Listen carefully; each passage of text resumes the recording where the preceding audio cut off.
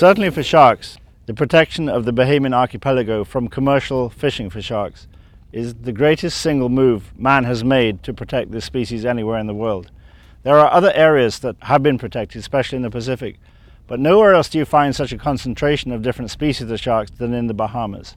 And so for the government of the Bahamas in 2011 to prevent any kind of commercial extraction was a huge move for ecology generally, but specifically for the sharks that we like to enjoy from an aesthetic point of view.